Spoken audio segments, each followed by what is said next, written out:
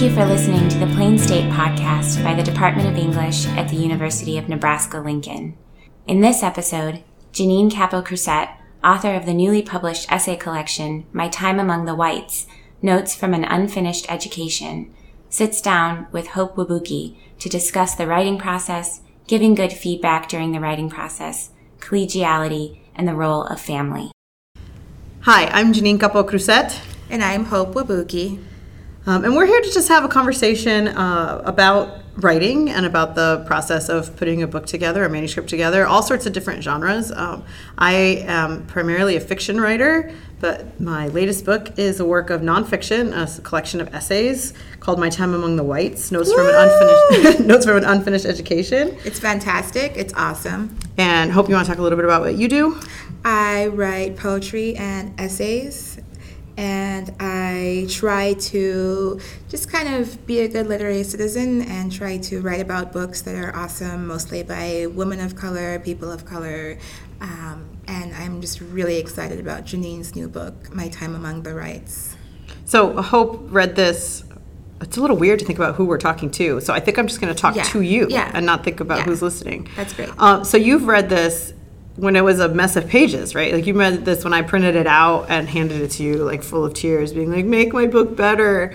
Firstly, it was not a mess. It was brilliant. It blew me away. I was so happy this book was going to exist in the world because it's something that I haven't come across and needed to be said. And that's kind of, maybe I love you because you really live in my head. Like, I remember when I read your novel, Make Your Home Among Strangers, and I just thought, this is my life. Like, yeah, I'm a Cuban-American girl from Florida. No, but like, I was also a first-generation student. My parents immigrated here. I had that whole history. I also went to a PWI, predominantly white institution, and pretty much the main character's experience there was like my experience. And I had been looking for that representation and not really knowing I was looking for it. It just felt like such a gift that this book came to me. I'm like, this is my life on the page.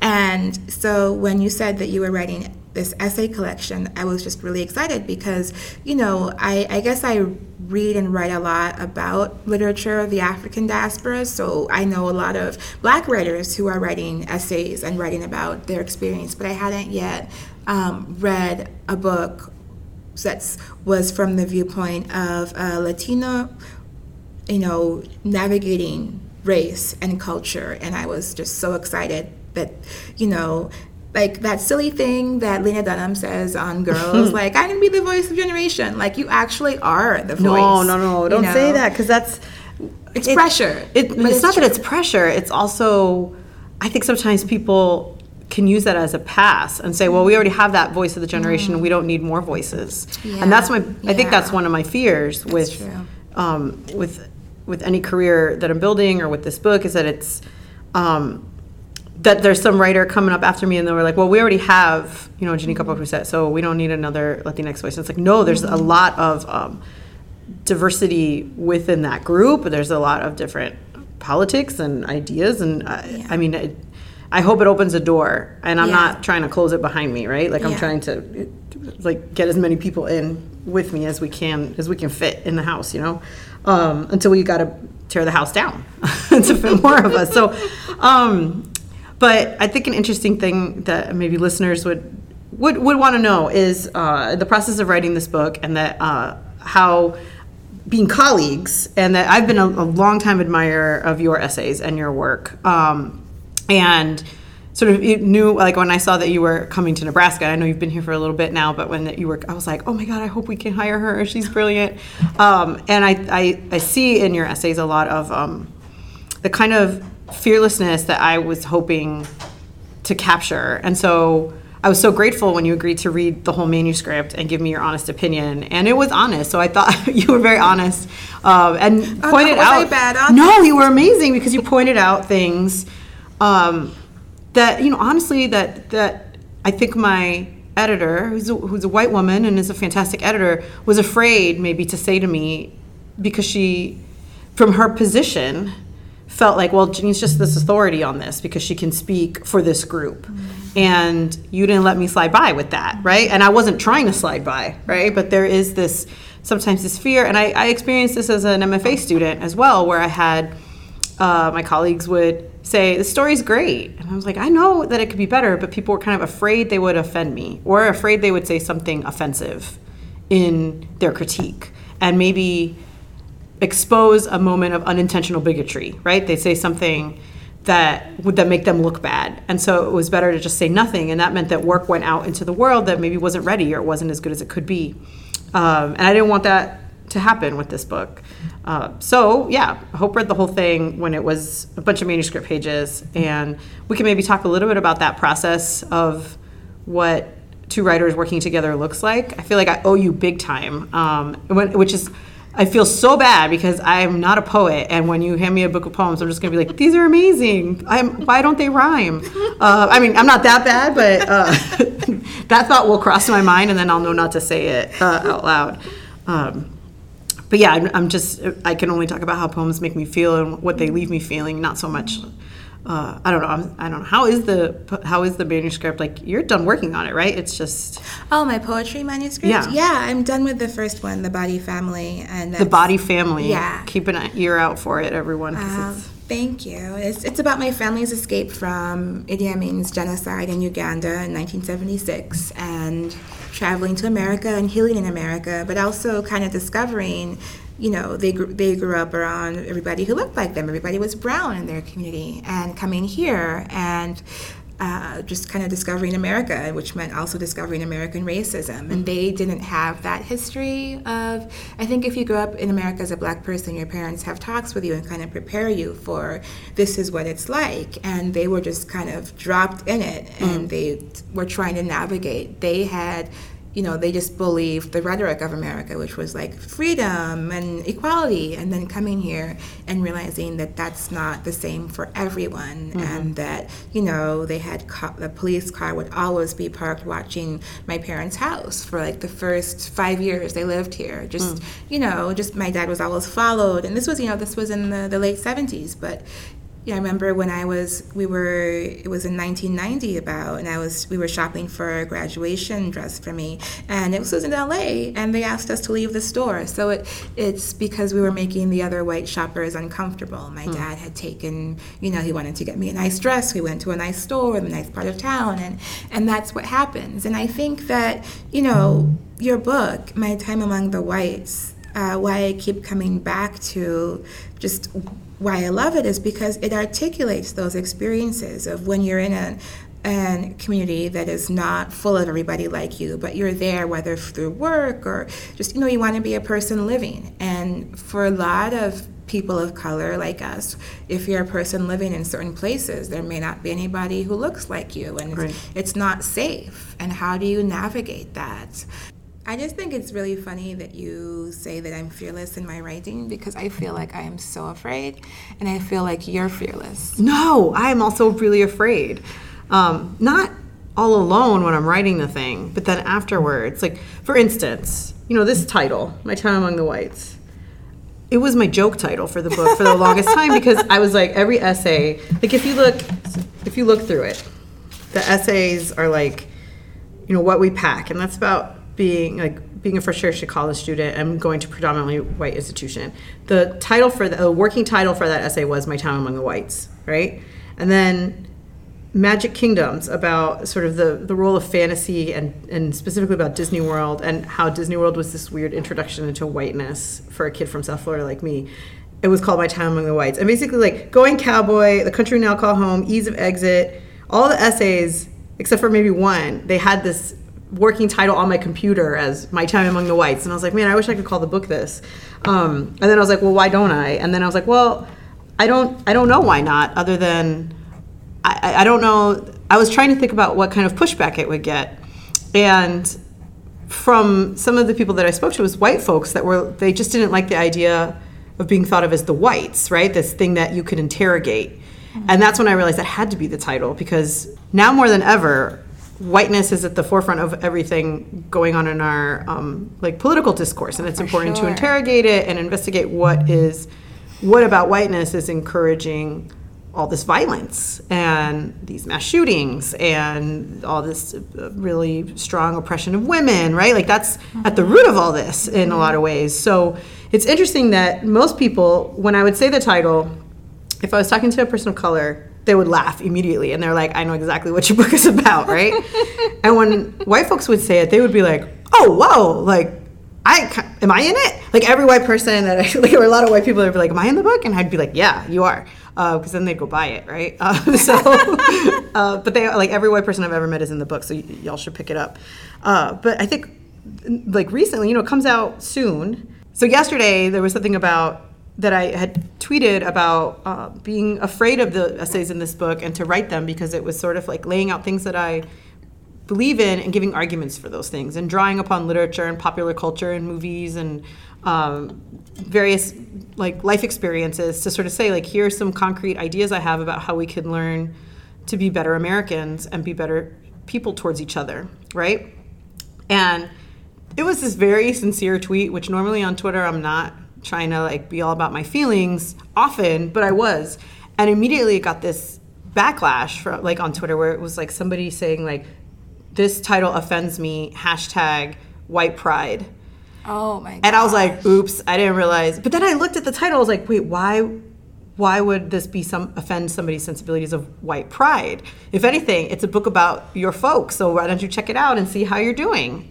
So, I mean, I know you can't control who is going to read the book and who's not going to read the book, and but it was just to see immediately a white pride hashtag attached to this sincere effort at communicating and reaching out to people. I was like, oh, is this like a pattern that's gonna... That is horrific. I hope the trolls don't come for you. That would be really scary for me. But I'm thinking about what you were saying, and I think it's because it's like whiteness isn't really used to looking at itself. Mm-hmm. It's always seen as the default normal, and then you're looking at the other people as other. Like you have books about different races, the blacks, the Asians, the Latinas, whatever. But you never have, but it's always from that focal point of the white gaze being seen as normal. And I think interrogating that is really important, especially as our society is so diverse and multi-layered and intersectional, and that work needs to be done. And I think that there's a work been at looking at the others mm-hmm. as we try to make ourselves not othered, but to gain that space of center. But I think interrogating whiteness is important. I think that, for example, looking at the history and what slavery did toward this country and Jim Crow and racism, which the fantastic 1619 project I'm so excited about. But, I also think it's important to look at the reverse of that. Like, not just what did slavery do to black people, but what did slavery do to white people? Absolutely. And I think if you have, 300 years of this country of being, oppressed and violated and raped and sold and seeing your family sold and, not having agency to your body or mind or or spirit or anything, that does something. But the question I'm really interested in now is what did that do to the white people? Mm-hmm. 300 years of violence and oppression and raping and selling off your kids to somebody else just because they were brown to get money for yourself. And why wouldn't white folks be interested in that question? That's what's so strange to me. Yeah. Because I think they're afraid of the answer. Yeah, completely. It's why we don't have, we haven't dealt with slavery. There's been no apology, no reckoning, no reparation. For the first time this year is when we have, or say it was last year, when we have the Museum of Lynching that mm-hmm. opened up, and everybody was saying, why do you want to go see that? It's important. It's important to go and see those hanging figures that look like bodies. It's important to read that, Mary Turner was strung up and lynched and that they cut out her unborn baby and bashed the baby's head against a tree, and that this was in the 20th century, mm-hmm. And in Germany, they have Holocaust memorials. They reckon with it. They're not going to repeat it. Here, mm-hmm. I think a lot of the rise of white supremacy, sorry, I don't want to say rise of white supremacy. I want to say rise of emboldened white supremacy. Right, because it's been here. It's been here. It's just had to kind of hide under the surface. But now there's this idea that it's okay to be, loud and proud with your racism and white supremacy, because that's what we see in the culture. And I think it's because we haven't reckoned with this history, what it did to everybody who was involved, not just the people who received the violence, but the people who perpetuated the violence. And I think that again, that's why I think your book is so amazing, because, you're reckoning with these ideas, but it's with humor, it's with grace, it's with gentleness, it's with kindness, it's with, ferocious intelligence, and it's all through your particular language and point of view, which is just such a joy to read your work. I'm just so glad you exist in the world, Janine, because you write things. Oh, thank you. But it's also why I won't translate to Twitter, right? Because it's it doesn't give it easy answers, because there are none. So let's stop pretending that we'll come to them. I know, so my mom read the book. Oh, wow. What was that like?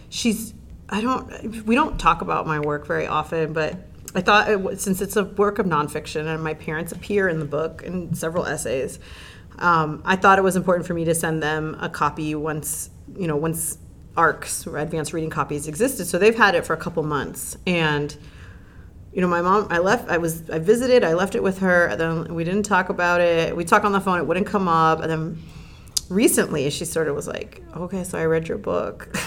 And I was like, oh, thank you. I didn't ask what you think. I was like, thank you for reading it. I didn't want to know, really, because, she said, well, I think you and I remember some stuff differently, but I can see why you remember the things you remember the way you do.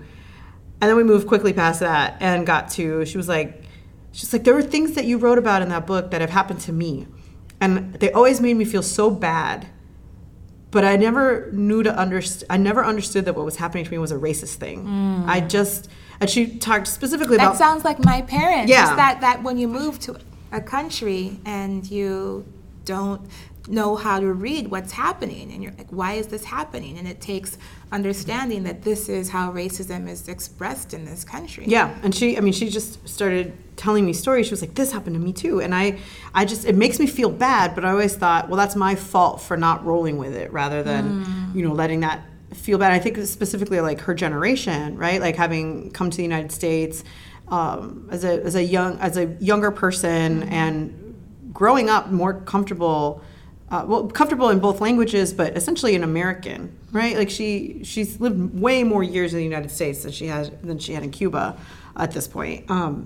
And so it was just interesting. And she's like, she read it, and she sort of told me that she was surprised that I was able to do it and stay classy. Those were her words. She was like, I don't know, I'm you're the writer, I'm not the writer, but the word I would say is it's just classy. Oh my gosh, she called you Beyonce. And I was like, yay! She's like, it's just classy. She's like, you see people saying nasty things to each other, and you could have easily done that. I know you know how to do that, but you didn't do that. You stayed classy. And you would write this whole thing, and I'd be like, yeah. And then at some point, you'd turn it, and I'd go, oh, if I agreed with all this, then I also have to think this. She's like, it just was super classy. And I really appreciated her putting it in those words, because it made me, I was like, can I use that as a blurb? I know you can't, but it would be like, this is super classy, dash, Janine's mom.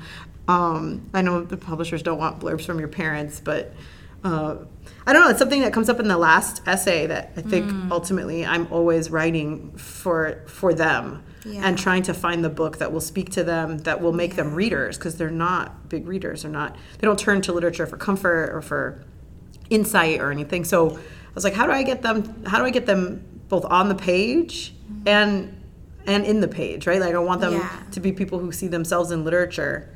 And that's what I see as my charge. And I kind of came to that realization through the writing of the last essay in the book. Which is so much better because of you. Can I just say, you were the one who put I didn't do anything. This is all you. Have you read it since? I don't know if you've had a chance. Yeah. I added all those scenes you told me were missing. So initially the essay sort of grapples with the complicated and difficult relationship I have with my father, among other things. That's a small element of it, but it's one of the threads. And I was so reluctant to just sort of show that relationship. I just kind of wanted to tell it and have the reader believe it. And you had said, you need to be in your body more in this essay. You need to talk about a moment, how it felt in your body to be having this conversation with someone. And you pointed out the whole essay, the other threads of it are so visceral. There's a lot of throwing up in this essay. And you're like, how do you, it's a stark contrast of how you're not willing to go there when it comes to talking about your father. And so then I really tried to get there. And the essay, I would say it almost doubled in length after that. And I didn't add any new thematic elements. Every place that I was afraid that you were like, don't be afraid. You need to say it this way so that the reader feels it too. And I went back, and even the whole beginning of that essay changed with that comment from you. You were like, just slow it down and stay in your body. And it was such good life advice and also writing advice. So that essay is thank you, Hope, for making that essay better. We came from California. It's all the yoga that we do. So I had the very awesome experience of getting to be the narrator for the book, for the audiobook here. What was that like? It was so hard. It was so much harder than I thought it was going to be. I'm a pretty good reader. I enjoy giving readings. I make eye contact. I memorize parts. I'll do the voices or whatever. I thought, oh, I got this. I go in there and I'm reading the first paragraph and the producer just stops it. He's like, you're giving a reading, you're not narrating. And I was like, oh, I don't know the difference between those two things. I don't know the difference between those two things. Well, it turns he put it in terms that I could understand. He was a great producer. We were very lucky to find somebody here locally in Lincoln who was able to work with the person who makes the audiobooks out in New York. This guy, he told me, he's like, if you feel like you're just teetering on cheesy, you're doing it right. And I was like, no way. And it's true. You have to kind of, as you're reading, you open your eyes and you talk like this, and it sounds... Your voice changed. Yeah, but your voice changed when you did that. But it sounds better, even though it sounds horrible in the moment as you're saying it. Like, this is... I don't know. But you're also trying to capture a sense of your own personality. But you'd be surprised. I thought it was a given when you publish a book of nonfiction that you narrate your own audiobook, because why would an actor read your words? Not the case. So this for when your book of essays comes out, you got to make sure you get your agent to get it in the contract that you are the narrator for the audiobook, because that's what we did with this one. Was it hard to get that? It was pretty hard, because it's true though, they don't know what they're getting. Like, just because someone is writing a manuscript that's publishable doesn't mean that they're the best person to narrate it. And I didn't narrate my novel. Oh, you didn't? No, I didn't, and I wish I could have. Who because narrated it? I don't remember the name of the actress who did it. Friends of mine that have listened to it have said it's good. She sounds like she's doing an impression of you giving a reading. And I think that's a good thing, because again, I like giving readings, but there were small things like mispronunciations of things that would have been easy to sort of check. One funny thing that came up in the reading of this is there's an expressway that borders where I grew up, and it's spelled Gratigny. I grew up calling that the Gratigny, because I'm from Hialeah, and those are all the letters, and you say them. Turns out it's pronounced Gratiny, right? It's a French last name, and that is named after somebody. So I'm reading it, and I'm like, blah, blah, blah, the Gratigny Expressway. And the guy stops it, and he's like, it's pronounced Gratiny. And I was like, no, it's not. It's not pronounced Gratiny. It's pronounced Gratigny. And then he's like, all right, well, let's do the research and figure this out. And it turns out that it's like a geographical difference. If you're from Hialeah and you are of a certain ethnic background, like mostly like Cuban and Spanish speaking people, we say Gratigny because we saw it on the sign and we're like Gratigny. But people who are like predominantly English speakers will say Gratiny, and also people from outside of Hialeah. So if you're from a different part of Miami and you're driving through, you know to call it the Gratiny. But even people on news shows will say that there's a traffic jam on the Gratiny or a traffic jam on the Gratigny. So I went down in my audiobook as Gratigny forever, so people know that where I'm from. But even every time I had to say, it was funny how many words that as soon as I had to say them out loud, I did not know how to pronounce them correctly. Mm-hmm. I know, isn't that funny? Like, because I feel like you're like me, you read all your life and you like started reading really early and you read everything. And there's words that I know because I've read them and I read them, but I've never actually said out loud. And then it comes to say them and I'm like, what? I think it took me like 10 years and I couldn't understand like orchard versus orchard, you know? And just things like that. Yeah, another word I stumbled on in the audiobook was dossier. Oh, dossier. Yeah, I was like, dossier. And he was like, whoa, that one I'm not going to let you get away with. And I was like, I realized I'd never said that word out loud. And it was interesting to me because my parents mispronounce words all the time. And I never equate it because of that, because, you know, English is not their first language. Yeah. So my mom says salmon all the time. She says tangy. for tangy. She's like, oh, the sauce is too tangy. I can't eat it. And I'm like, yeah, because when you come from a Spanish background, like Spanish-speaking background, you just say all the letters. Yeah. And I heard enough people speaking like that it became normal. It sounds normal to me. Yeah. And it just made me think about how, like, the challenge of recording the audiobook means I was making a choice. Do I sound like myself, or do I sound like a version of myself that has been put through a process by which all that got, quote unquote, cleaned up? That's so profound. That's like a metaphor for your book and life. Well, that's what I was like. I just like writing it down so other people can do it. Because I didn't know it was dossier. I realized I hadn't said it out loud, and I think I thought when other people would say dossier, it was like their preference to say it that way. Because then why is that R there if you're not going to say it? Like, this is again the Spanish influence. Yeah, like, it's from French. Like because I studied French in high school instead of Spanish, like I should have, because I was growing up in LA. There's no should. They're all good languages. I never used my French, so I've forgotten most of it. But in French you learn that if it's a French word, IER, it's usually like pronounced a certain way, and so. And then the British pronounce it differently. They refuse to pronounce certain French words French because of the whole British-French rivalry. So my parents, my words were all messed up when I was growing up because my parents came from 2 different African tribes. So they spoke 2 different languages, but then English was the national language, but British English taught with a kind of African accent. And then they came here, and then we were in the Midwest for a second, and then California, which is the whole Valley Girl thing. And so I feel like my language is just a mishmash. When I was younger, I sounded a lot like my parents, and then people would tease me going, why do you have a British accent? You're American. But I'm like, well, I'm learning how to speak from my parents. And then I actively changed the way I spoke. I did that too. Was it college? I wanted to fit in. It started around high school when I noticed that people would ask me to say certain things and laugh at me, and then I got a lot of, because I grew up among the whites. We were the only black family to move into that town. They would like ask me to say things and then laugh at me, and then I got a lot of, you don't sound black, you need to talk more black. And then I think maybe that's why I turned to writing, because I just felt like the oral space was not safe. There would always be somebody policing how I sounded and wanting me to sound differently, and I could be myself on paper.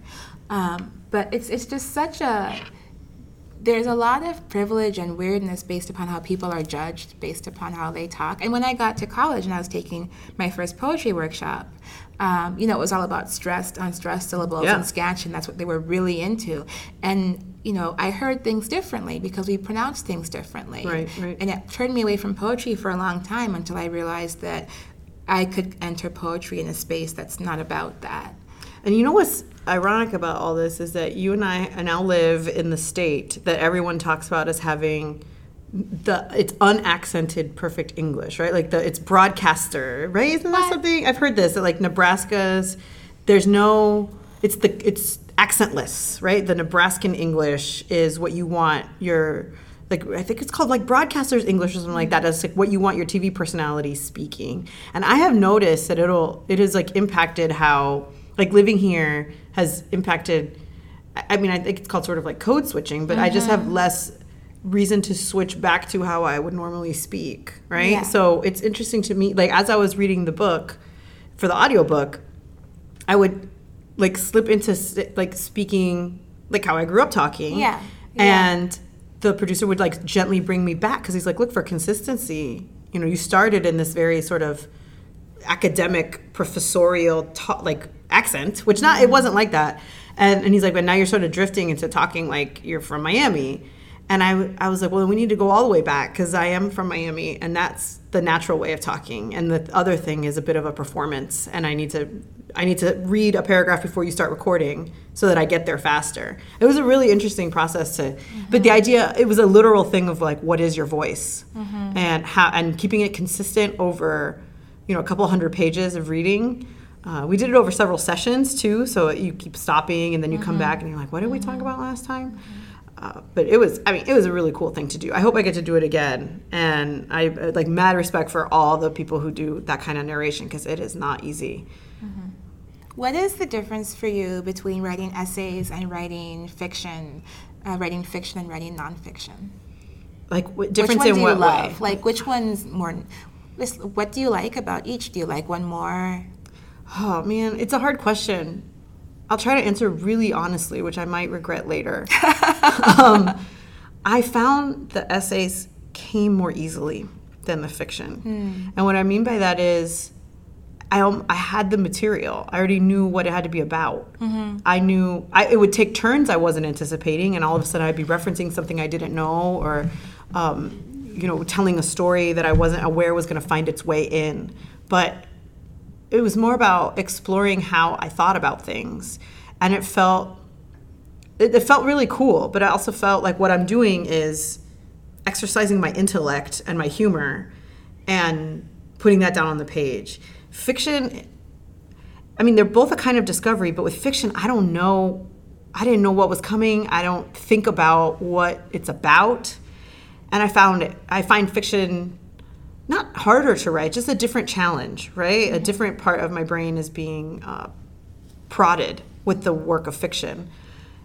And to be honest, I was like, this book of essays came a lot faster than any novel. You read it in less than a year, didn't you? Yeah, and I think because in some ways I would equate it more to like short stories, right? Which my very first book is a collection of short stories, and you could finish a story in a weekend, right? You can't finish a novel in a weekend. No. You could also finish an essay in a weekend. Yeah. So I think it was just so, after having written a novel, it was so nice to come to a forum where I could hold the thing in my hand, print it out, hand it to my brilliant friend, beg her to make it better, get a ton of notes, and then just do that 9 times, right? And then the book is complete, right? And there were essays that I wrote that obviously didn't end up in the book as the thematic concerns started to present themselves. But I think fiction will always be my first love, but I'm definitely not done writing nonfiction. I think it feels like a very natural fit, and still writing for the New York Times, so as long as they'll have me, I will keep telling the truth and seeing where it takes us. I hope so. Your essays are amazing. Oh, thank you. This has been so fun talking with you, Hope, and thank you, whoever you are out there listening to our conversation. Don't tell anybody what you heard, though.